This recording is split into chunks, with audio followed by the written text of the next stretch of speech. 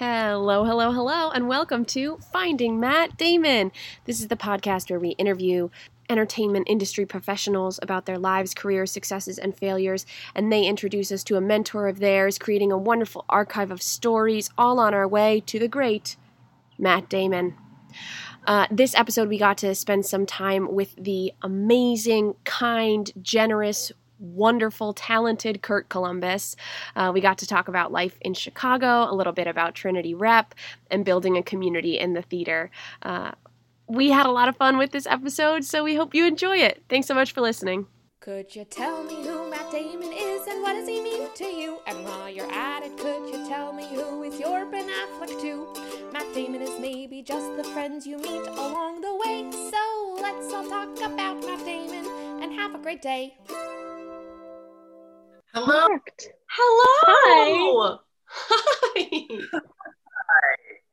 It's so nice to see you, Maggie. It's so good to see you. Thank you so much for joining us. It's great, Sam. Nice to meet you. Hi, it's so nice to meet you too. What lovely artwork you have behind you. Thank you. I happen to be in Vermont right now, but that's a Providence by Shepard Fairey. So that's so cool. Yeah, he's a Rhode Island. He went to school in Rhode Island, so we have a lot of his murals in our city. So that's actually a mural that's on one of the buildings that our MFA program is in. Wow. Yeah.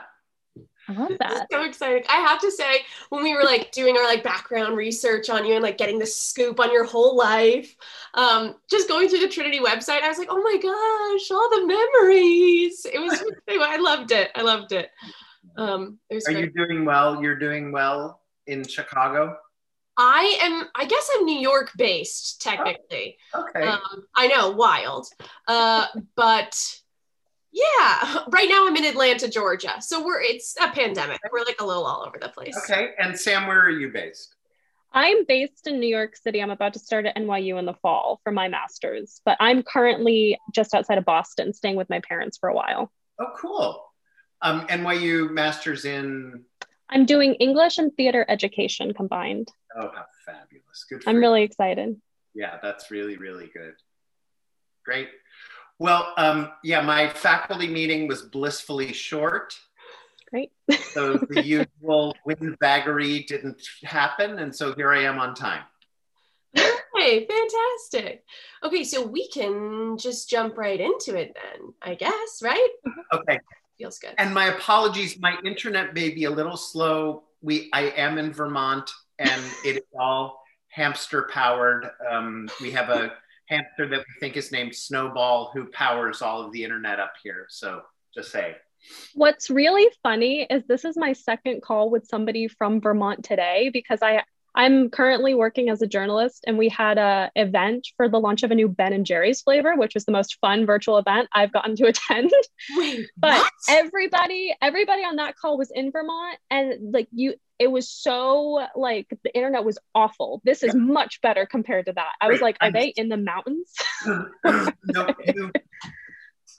my husband and I have this thing that we whenever our internet is bad or you can't get cell service, most of the places you can't get cell service, we're like, thanks, Bernie. You've only been our senator for 35 years. Really, thanks. That's great. Oh. Wait, Sam, what is the new Ben & Jerry's flavor? Can you tell us? Is it a secret? Yeah, we'll take it out in the edit because I don't know if we could publicize it on here. That's beautiful. That's my glamorous job. So Kurt, just kind of to start off, you are the artistic director at Trinity Rep in Providence, Rhode Island. Fantastic, wonderful. I would love to hear a little bit about your experience in the pandemic as not only an artist in the theater, but also as someone in charge of so many artists in the theater. I'm curious kind of how that experience went for you.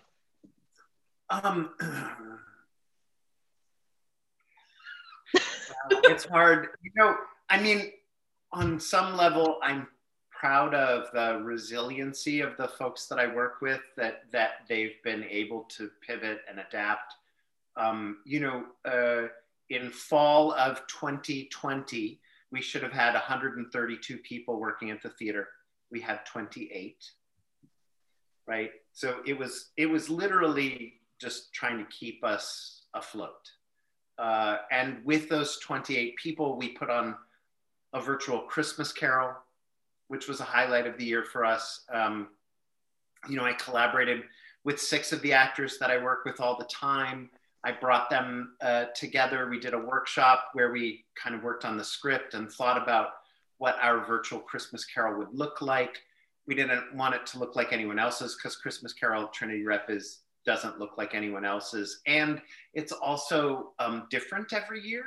So unlike most places that do Christmas Carol, you show up and the story that I tell is that when I was an actor, I went to this theater that shall remain nameless, and I had gotten the part, and I was all excited because, I got cast, and I went in my costume fitting, and I was like, this doesn't smell very good. And the lady who was the costume shop manager, and this is back when you could smoke in the costume shop, she was like, yeah, the guy who wore it last year was a big sweater.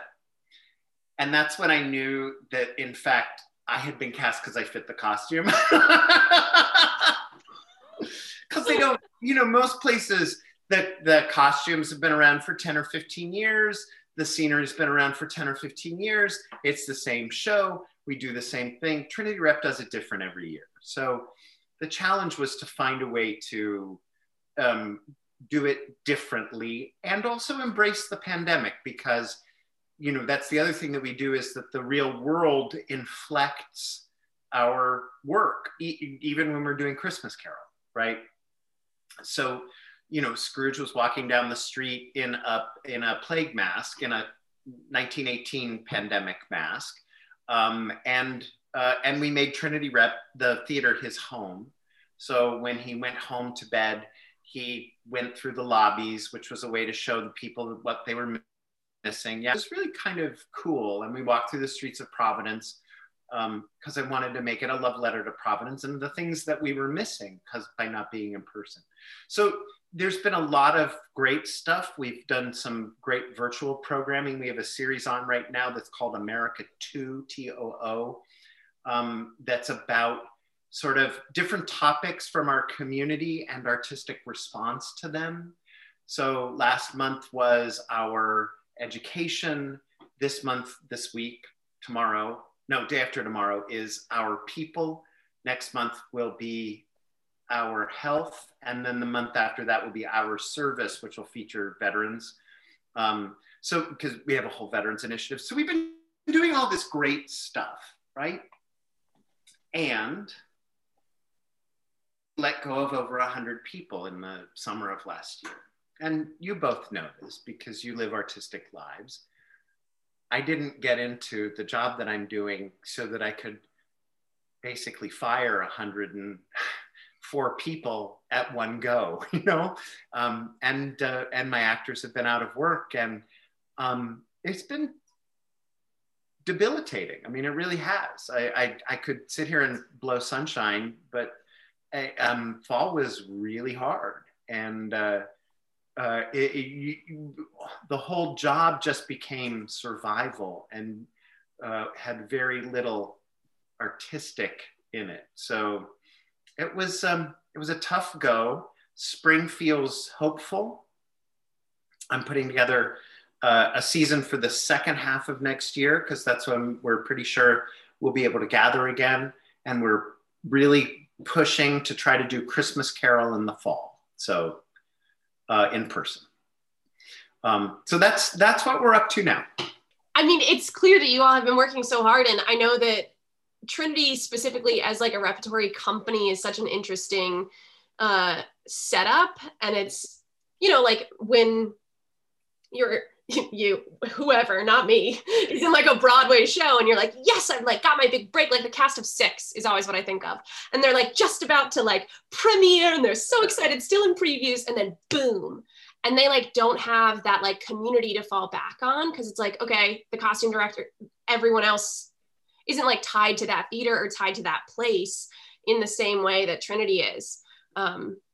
Which I think and we had I laid off people who had been there for more than 25 years, and that was just heartbreaking. And we did what we could. We like you know, we were about to go into rehearsal for Sweeney Todd. We paid for 4 weeks of the actors, even though we'd never rehearsed a day, because we're like, we can't just let them go. We paid out the contracts for the folks who were in Sweat because we wanted them to have something, just to try to, you know, get people a little bit of footing to hold them over until the unemployment stuff kicked. It was, but no, I mean, every artistic director that I've talked to has said, if I knew this was part of what I was going to be doing, I would have said, fuck it, you know, 6 months ago, and just been like, I'm out before this all happened. But now here we are, and here we are. So you just deal with it, you know? Definitely. You are actually the second artistic director we've gotten to speak to, which is really exciting. And I think something that both Maggie and I learned from speaking to any artistic director is just the sheer mass of responsibilities that role entails. I don't have to tell you. You clearly know about it. I am so interested to hear maybe how, I know you've just touched on like you had to lay all these people off. Are there other new things that have come up in your job in the past year that you weren't doing before because of the pandemic? Yeah. I mean, new things, like things that I like doing, or new things? Anything, yeah. Any side of it. I mean, I had an associate artistic director who used to handle all the budgeting and all the check requests and all the, so I do that now. I used to have an assistant who did all my scheduling and talk to people and, you know, set up meetings weeks in advance. I do all of that now. I used to have a literary department that would write to people. I do all that now. Wow. And again, I'm not saying this to say woe is me, but it's the reality. I've been teaching in our education program because it's hard to, you know, find the folks to do this, because who wants to go off unemployment to teach an hour and a half class on Saturdays, right? Mm-hmm. And so, that part's been nice. I've been enjoying teaching. I taught directing to 5th graders last summer. Oh, that sounds so fun. Yeah, sounds like it is. I mean, I feel like they you know, we're all in Zoom boxes, and they were like, for the first 2 weeks, because, you know, trying to teach them direct. I haven't taught, the youngest kids I ever taught were 7th grade. So I wasn't teaching them directing, for God's sake. So I was trying to figure out, and I was like, this has got to be, I'm watching their faces. They're sitting there thinking, Grandpa's teaching us directing. Why are we here? Then I made the realization that they all loved Christmas Carol. So we read Christmas Carol. And then for their final projects, I was like, hey, y'all, do you know what? You know when you take your dolls and your dogs and your toys and you make believe happen, because we're all separated and we can't do scenes together? I want you to pick a scene from Christmas Carol, and I want you to do it with your dolls and with your, you know, cast your dog and do all that other stuff. So we went from being Grandpa who teaches directing to the coolest Grandpa who teaches directing. So that was, it ended up being really fun, but it's just, I hadn't taught kids that young for a really long time. And it was a challenge. It was a real challenge. So yeah, especially virtually. Yeah. Ooh, children virtually, those two things don't really mix in my mind, but everyone's has to do it right now. Damn, I hope that when you start teaching, this world is gone, because it sucks. Me too. Really Me too. I was teaching when the pandemic hit, special ed, so last spring, and all the teachers, everyone was like, okay, so now you're just gonna do it on Zoom. And like, we had never heard of Zoom at the time. So everyone's like, I don't know. And it was so sad. We had one student giving their like big 8th grade speech. And we hadn't figured out how to like lock the chat and lock mute yet. So I'm sure your imaginations can run wild, but it's like one of those moments where all these families are sitting on the Zoom and the teachers, and we're all like, how do we stop what is happening right now? Because the internet is a wild place, not only to try and communicate with someone, but to like stop people from communicating. Yeah, no, it's really, it's hard. And our director of education and accessibility teaches in a therapeutic settings, and she's never stopped. And she's gone in, she stopped in spring, but they just canceled the classes. But then by fall, she was back in. And, I think of her as a warrior because she's just so fierce and goes in there and does it. And these kids, I mean, the benefit is vast. So that whole education department, they're rock stars, just rock stars. Yeah, we have a good one. We really, really do. And does that answer your question, Sam? Did I answer that? Yeah. Okay, good. Absolutely. Maggie, did you intern in the education department at Trinity? What was your internship? I sure did. I was the education intern. Sure did. It was beautiful. It was so great. It's a good fit for you. And it like is what got me into special ed when I got to New York. So it was really awesome. Yeah. Had we started train when you were there, Maggie? Mm-hmm. Mm-hmm. Oh, I see. I thought you were pre-trained. So you did have the experience of working with Jordan. I mean, yeah. Sam, this program is so spectacular, and a big part of that is Jordan, who is just a really fierce teacher and advocate for folks with disabilities, and it's pretty great. I still use her warm-up in all of my theater classes. Yeah. The kids love it. They love it. There's a great, we did this series in the fall called Your Half Hour Call. Mm-hmm. And there was a great episode that was the education episode that Jordan did with Tracy Allard. If you remember Tracy, who is on the autism spectrum. And then this beautiful kid, David, who's, oh my gosh, he has so many challenges, and he's such a love, and he loves acting. And, he and his mom came on, and it just, watch it. It's totally worth seeing. It'll break your heart. It's so beautiful. Anyway. Oh. I love that we have somebody on who one of us has worked with. This is a first for us. So this is so fun. Well, not since our first episode. Oh, that's true. Because you were the one who brought the first Dominique. Dominique was she's a wonderful, very creative woman in New York City. Her name's Dominique Salerno. I don't know her. She was our first guest on the podcast because I met her doing a show at New York City Fringe Festival. She actually, that show that she did at New York City Fringe Festival is now at Soho Playhouse. So everyone should go check her out. Sam just posted about it on our Instagram. Beautiful job, Sam. Oh, thanks. Okay. So I would love to talk a little bit about your time in Chicago, because I know you were there for quite a while and then moved to Providence. How did you find yourself in Chicago? Because you went to Yale, right? And was everyone there like, Chicago's the place to go? No. Oh, no, really? It was like, we're going to New York.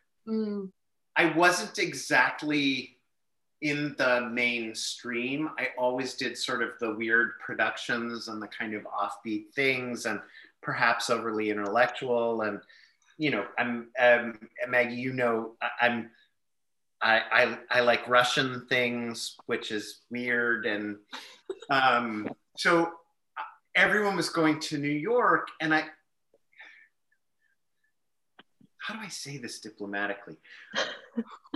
I didn't feel like I fit in with that group. And so I started doing research, like, what if I wanted my life to be in theater, but I didn't want to go to New York?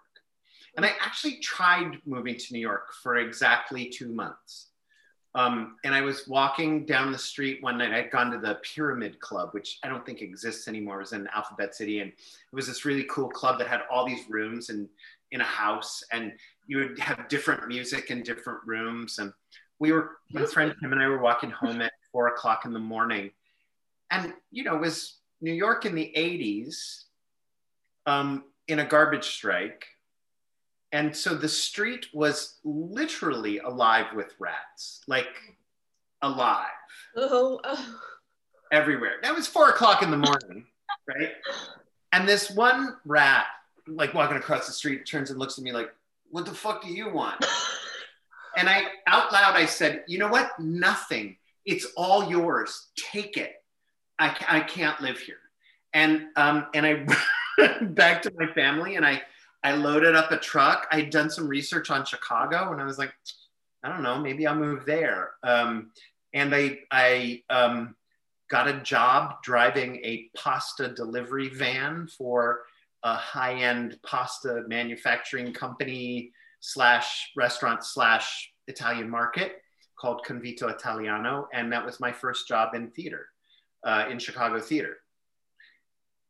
I say this to my students all the time. Every job that you have to support yourself is a job in theater.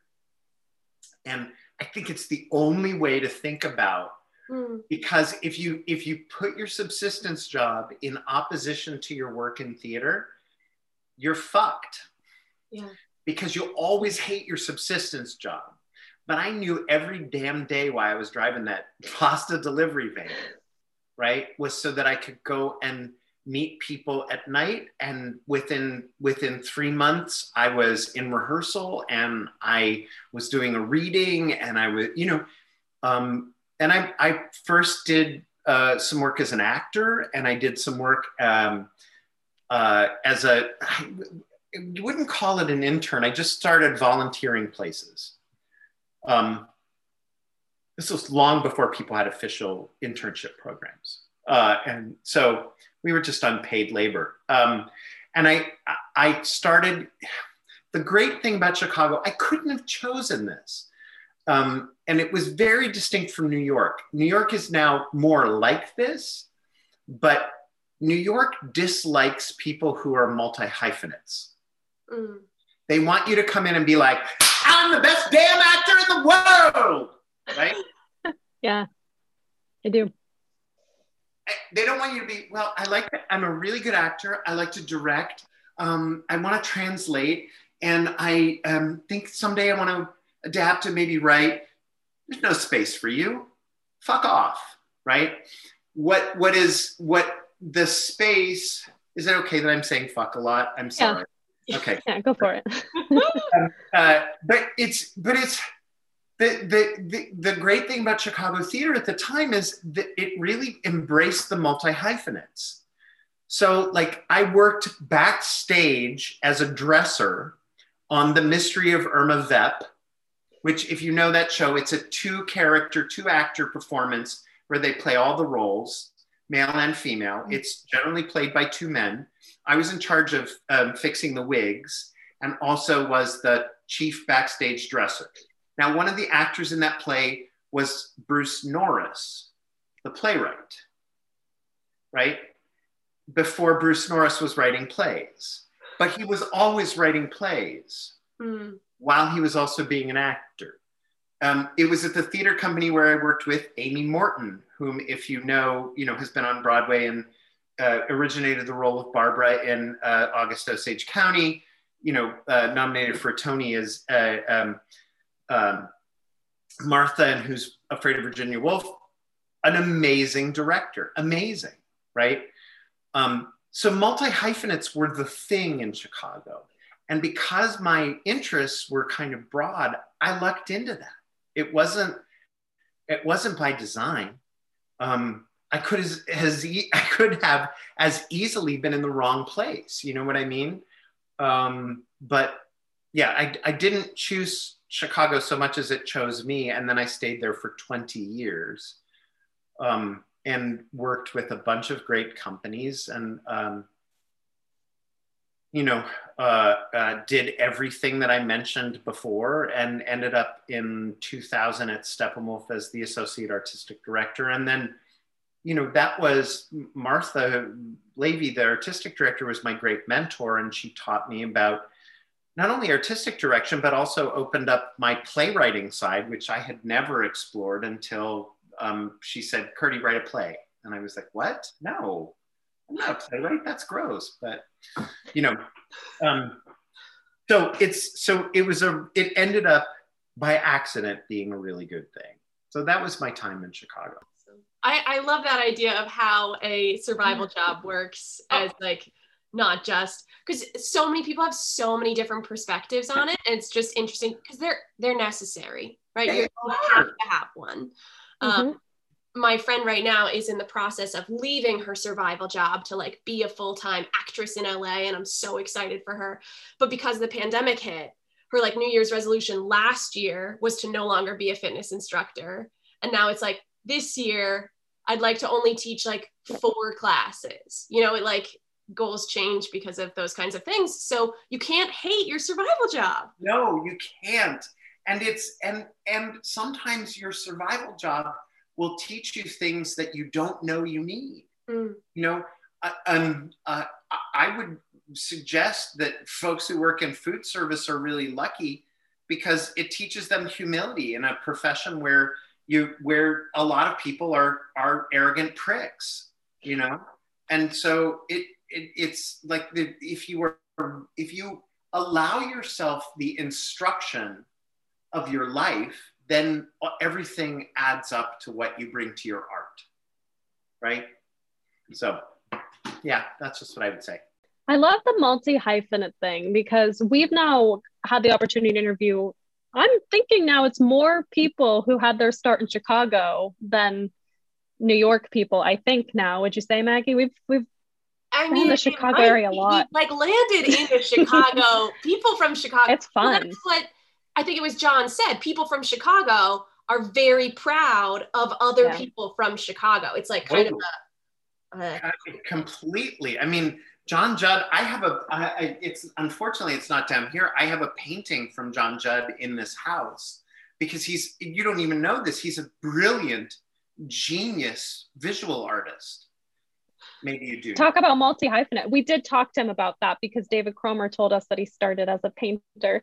Talk about multi-hyphenate. He had this really storied career that he told us all about. And it was like, I don't know what thing to call you first because you're so many things. Yeah. And, you know, and Cromer, there was this, look, I don't know that it exists now. When we were all kids together, we were working on shows together I met Cromer when he was an actor in a show called Girls, Girls, Girls, live on stage, Totally Rude.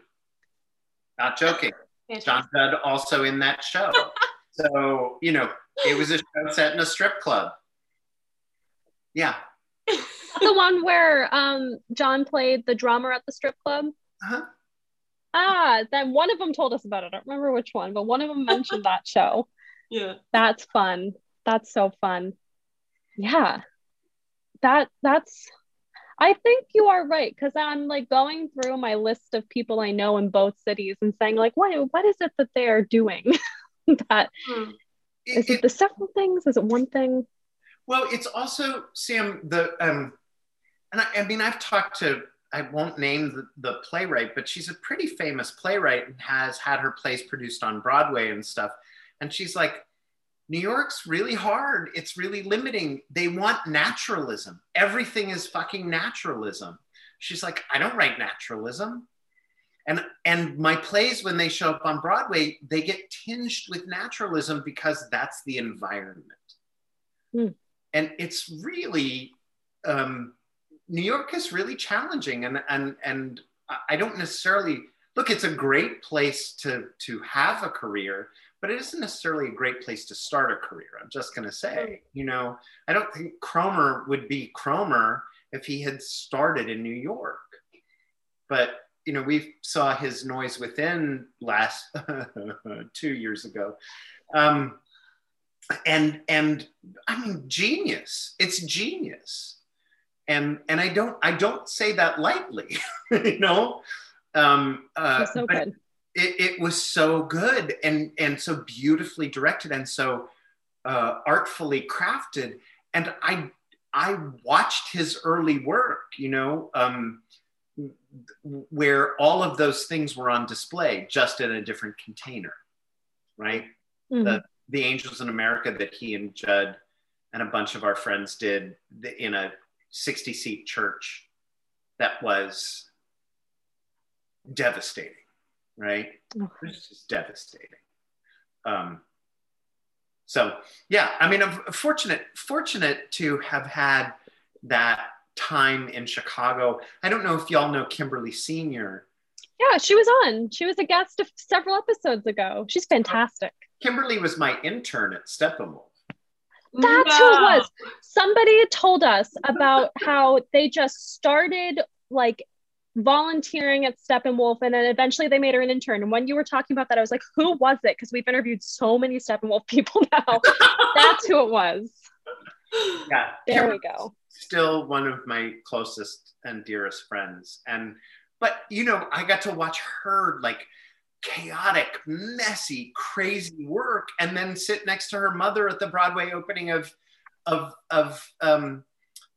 Disgraced, and both of us sitting there crying because here's Kimberly directing her show on Broadway. It was like insane. And maybe that's the intelligence about a life in the theater, is that you have to remember that everyone you meet is going to be with you for the rest of your life. Mm. Yeah. So if you're an a-hole to everyone, they're all going to be, for all time and eternity, thinking of you as an a-hole. Yeah. Yeah. I never forget. I have an elephant's brain. I never forget. Good thing Maggie was a good intern, or we wouldn't be here today. I would have been like, delete. No way. Speaking of never forgetting and wild theater, one of the greatest shows I've ever seen and literally cannot get out of my head is your production of Beowulf. That's one of my favorite productions of all time. It really is. Like, you know, Jason Craig's book is so goofy and hilarious and wonderful. Dave Malloy's music is so breathtaking. And, you know, I had these incredible collaborators on that. And we took this little performance art piece, because they used to do it in like 20 and 30 seat theaters, and we turned it into a rock opera, and it was so much fun, and the puppets in that were fun. And gosh, if I had known, I have a clip that I could have played that I should have teed up so that I could share my screen. Oh my gosh. I was scouring the internet for a clip because I was like, I just need it, because it comes up in all of your bios, right? It's like one of the shows listed. And I was like, oh, this made me want to watch it so badly. And I couldn't find it. Thank you. And, you know, and I was so proud of that one. And then I was proud of Ragtime that we did after that, because that was such a, you know, we took that musical and we made it, where Beowulf was a meditation on power and nationalism. Ragtime was really about, you know, how we have not changed from 1906 to now, and everything is about Black Lives Matter, the Me Too movement, and immigration. And that's all in that play, and we were able to do something that was really thrilling with it. So thanks. I wish you'd seen that one too. I wish. I think that was the year after me, because I remember everyone was talking about it. See, and it's so funny because I was like, oh no, Maggie was an intern in the early 2000s. I don't know why I thought that. I'm so sorry. I'm very mature. No, it just all runs together. You know, Yeah. you can't remember. I remembered you. I just didn't remember when you were there. It's like, Nate said, when was she there? And I said, I don't know, 2008, 2009. She probably saw Cabaret. Sorry. Oh my gosh, I bet Cabaret was amazing. Well, that's the other thing that I love about Trinity is that it's like, oh my gosh, let me think. Who do I think would have been great in Cabaret? And I bet like Rachel Warren would have been a great Sally Bowles. Was she Sally Bowles? Amazing. Yeah, Sally Bowles. Yep. Amazing. She sang Life is a Cabaret at the very end, and that note, which you saw in Beowulf, she does this thing, and Sally has that note where she goes, Cabba, right? She hits that, and Rachel literally peeled the paint off of the back wall. Like you could feel the force of the sound. It was so huge. I still, and that show we did because that was when Rhode Island still hadn't voted on gay marriage, and Joe Wilson played the MC as as you know, someone who was clearly trans, and we ended our production where, you know, the MC is supposed to come back out. Is this boring? I don't know. No, not at all. I love this stuff. Okay. Well, we started the show where Joe came out and he was in this great leather bustier and high heels and fishnets and that opening number at the end of it, you know, it's New Year's. They roll this cannon out on stage. He lights it, and then a confetti cannon blows off into the audience, and it was so cool and fun, you know. And at the very end, he starts singing the Willkommen at the end, and he's now up in a tower that we had on stage. And when he turns to the audience, half of his face is all bloody, and you can see that his entire gown is bloodied. And now there's the blondest, prettiest boy in the world who can't really sing, who's now on stage singing the end of Willkommen, and they roll a cannon out on stage and they point it at the audience, and he lights the fuse, and the fuse burns down, blackout. Wow. It was pretty cool. Wow. It was a good production. Such an interesting choice. That's so cool. I love that show. So kind of how we talked about theater in Chicago, we talked about theater in New York. How would you define or talk about the theater world in New England? Uh-huh. Ooh, Because I'm from here. I'm from Massachusetts. It's different. It's so like you go to Huntington, you go to like BU. I've seen shows around mostly Massachusetts. I worked in Rhode Island for a summer too. It's so different from New York. And I think I haven't been to Chicago, but I'm guessing Chicago too. Yeah, I mean, I can say what's different about Chicago. Mm-hmm. No, I can say that this is true in New York as well. One of the things that we had in Chicago is that we had a sense that there was a community of artists who are all working across theaters. Mm-hmm. And you had leadership that supported one theater and another, right? So you had theater leaders. I think of Rock Schulfer, who is still at the Goodman since like 1982. I mean, come on. Wow. I love him so much, but geez Louise. And he really, I mean, I used to do shows in toilets on Lower Death Street, and he would come to all of my work. And it was like, he eventually recruited me to do a show at Goodman because he'd seen my work. It was like crazy, you know. And Martha Levy first saw my work at a place called Edge of the Looking Glass. And then we worked together at Victory Gardens. And then we, you know, like, so you were part of this community of artists who worked together over time. I think the same thing is true in New York.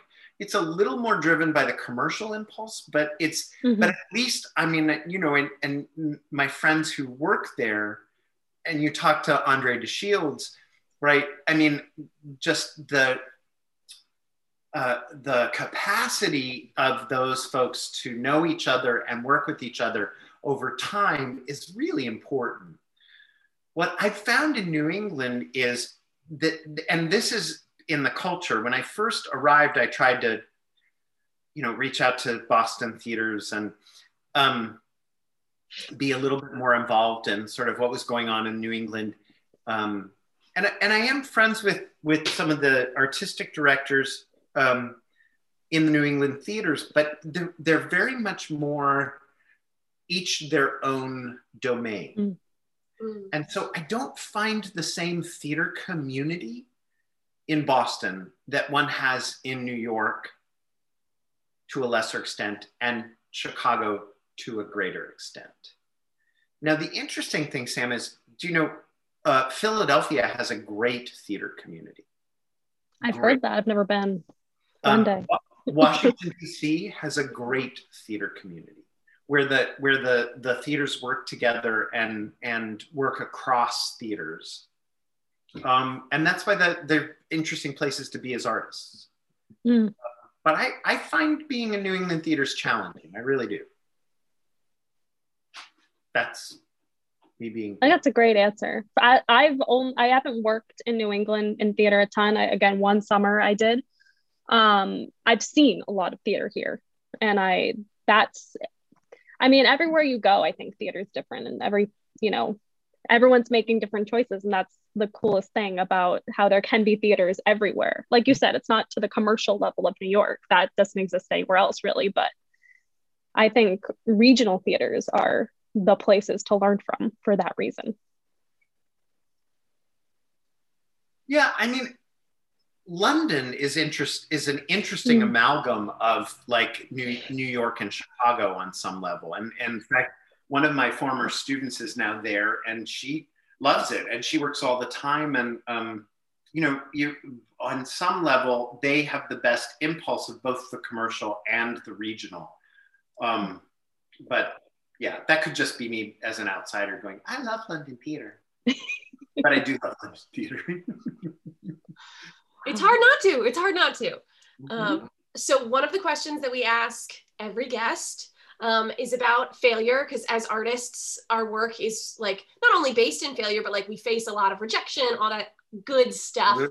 So we'd love to hear about a time that you have experienced failure and maybe how you bounced back or didn't, or a moment where you were like, and I'm out of the theater, goodbye, deuces, and then like refound that love. Any of these are options, and all of these are things that we have heard. So just one failure. It's look, again, the virtue of being in this kind of large, broad community in Chicago was I literally worked in every toilet on Lower Death Street. I mean, it was literally, that's John Guare's line, which I steal and use liberally. I had the great good fortune to be able to do just the craziest shit. Some of my early work was as a performance artist. Yeah, nobody knows that. That's like not a, and I was doing performance theater with, I can't even talk about it. It's so nauseating. So the range of failure. This is so unpleasant what I'm going to talk about. Well, but it's important. I had the great good fortune to start a theater company. It was a small theater on the north side of Chicago. And I started it with my then girlfriend and my girlfriend's sister and my girlfriend's sister's husband. And we built the theater and the cafe that was next to the theater in two buildings that my girlfriend's sister's husband owned. We worked at the theater. We also ran the cafe. We took deliveries at 3 o'clock at 4 o'clock in the morning. We lived above the cafe, right? The four of us were together all the time. And we did some really interesting, it was a performance collective. And then one day around Christmas time, my girlfriend handed me back the engagement ring that I had given her and said, I can't do this anymore. Now, what a smart woman. And as a result of that, and I say this with no malice toward anyone else, but I had placed all of my eggs in a very small basket. And so I lost my home. I lost my theater. I lost my place of employment. I lost my girlfriend. I lost my girlfriend's family and the whole group of people that were my collaborators. And my friend Puff, who was a stage manager at Remains Theater, said, come in and sleep in my spare bedroom and you can assistant stage manage on this show that we're doing. Our Country's Good. And I was so fortunate that she said that. And they were long days. And that play is, as you know, challenging because it's lots of locations. And so I was doing a lot of work. And I would get home to Puff's house. And she had this dog that I liked normally, but would sleep on my bed during the day. And she thought it was her bed. And so she would sit there going, "Urgh, urgh." And I would just be like, please, I've lost everything. Don't let me sleep. Right? I mean, Oh my God. it was, and I was 26 and I thought I had wanted to be married to this girl and I thought I'd wanted this theater for my whole life. And you get it. 6 months later, had a job at Victory Gardens Theater that started me on a whole different path. Had a boyfriend. Quelle surprise. You go down the list. 8 months later.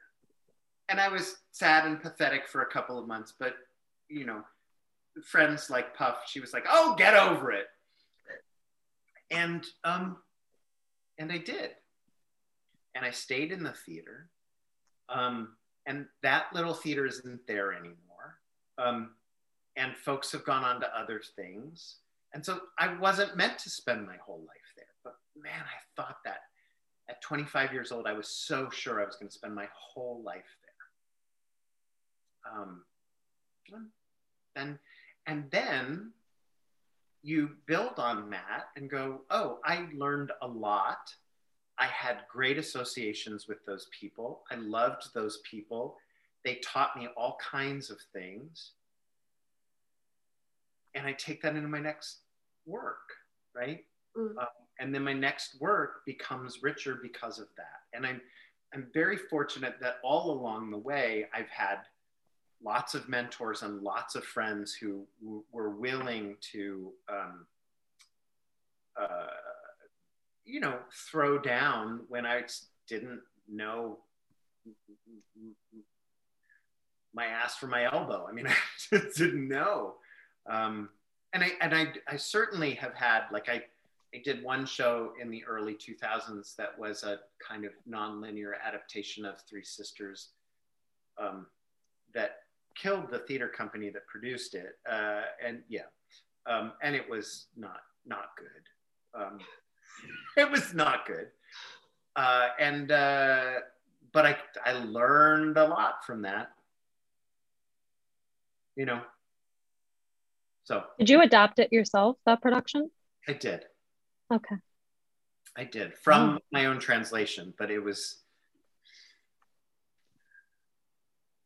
trying to do too many things, I think is what I would say I learned from that one. I was like, focus on one thing.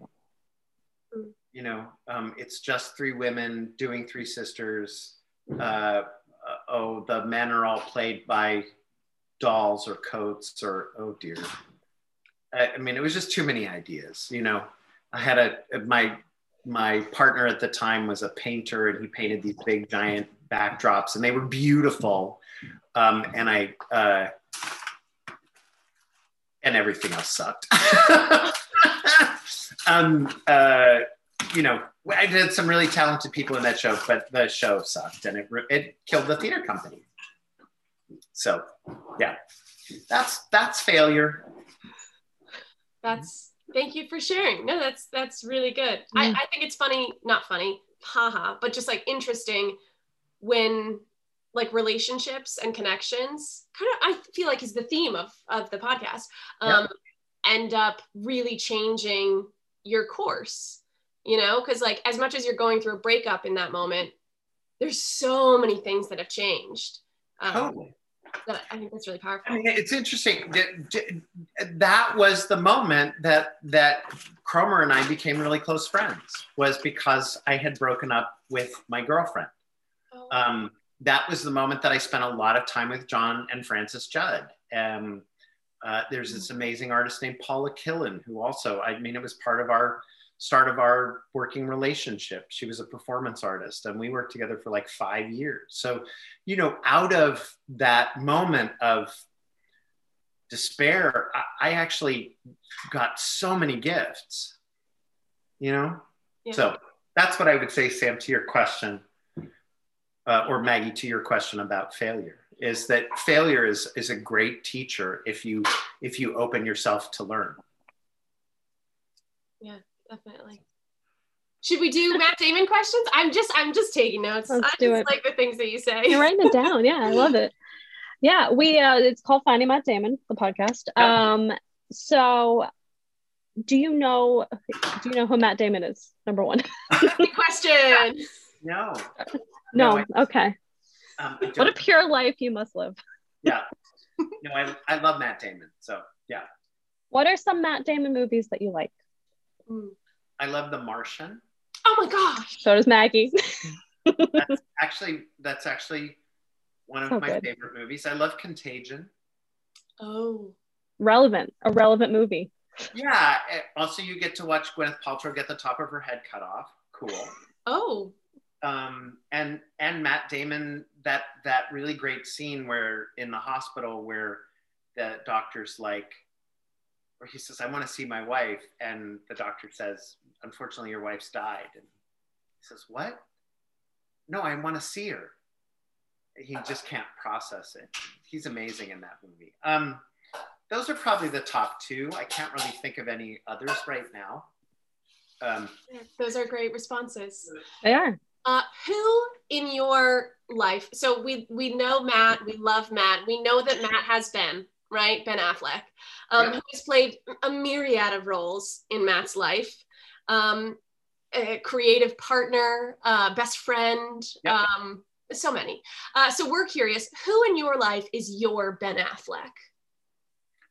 Well, actually, my Matt Damon is the one running the water in the background and making all the noise because he's about to make dinner, even though I'm still on the podcast. So if you could not do that, that would be great. It's like I know you're coming in, but here, come here. This is my husband Nate. Maggie. Hi. Maggie I do. At Trinity. Hi. Hello. He'd even mention the Bourne films. I mean, we do like the Bourne films. Wait, Kurt, why are you Ben Affleck and he is Matt Damon? That's interesting. I'm broader in the beam. It's a great answer. I'll take it. Yeah, great answer. No, and Nate is funnier. And he's funnier. Yeah. I'm the funny one. He's the pretty one. So Nate is my Matt Damon. He really is. And we do, you know, you were talking about the things about the pandemic earlier, and the great thing in the pandemic is that we've spent the last year together, you know, because he's a flight attendant, but he's been off the plane. And so we've actually had a year together when we've never had that in our relationship before. So yeah, it's nice. It's been nice. Wonderful. Similarly, the way the podcast works, as you know, because John referred us to you, is we ask that you refer us to somebody in the arts and entertainment industry that you look up to, that inspires you, and that will be our next guest. We normally ask for 2 or 3 just in case somebody's schedule doesn't work, but if there's like a number one choice, we'll factor that in for sure. Some of the people that I look up to, do you all know Susan Booth, who runs the Alliance Theater in Atlanta? I've definitely heard that name. Yeah. I really admire and take a lot of inspiration from her. That's great. Yeah. Oh, this is a great list. Thank you. Yeah, an awesome list. Before we go, is there anything at Trinity that you would like to plug, or other things in your life too, if you have other projects as well? You know, it's not plugging so much as, you know, we've been involved in this very robust conversation around anti-racism and becoming an anti-racist space, both as a theater and as a training program. And there's just so much work to be done. You know, the historically predominantly white institutions have so many structures of white supremacy baked into them, that undoing it is this massive process. And that's been one of the opportunities in the pandemic. So I see that as, even when I leave Trinity, that's going to be a space that I work in for a very long time, because it's something that I have cared about for a very long time. And this Aspire program, if you haven't heard of it, is really a space for just extraordinary future leaders of color. So yeah, lucky that that's in my life. If we had another hour, I would talk to you about it. But alas, dinner calls. Thank you so much, Kurt. This was so wonderful. It was so great to see you again. It was so wonderful to hear all your stories. It was really lovely. I know, it's so great to be at the age where you're like, oh, I've just been around for a really long time. Yeah, it's true. But thank you both. You're delightful, and good luck at NYU. Good luck in London. Maggie, we will reach out when we come to visit. So, okay. Yeah, cool. Thank you so much. Thank you. Enjoy dinner. Bye. Take care.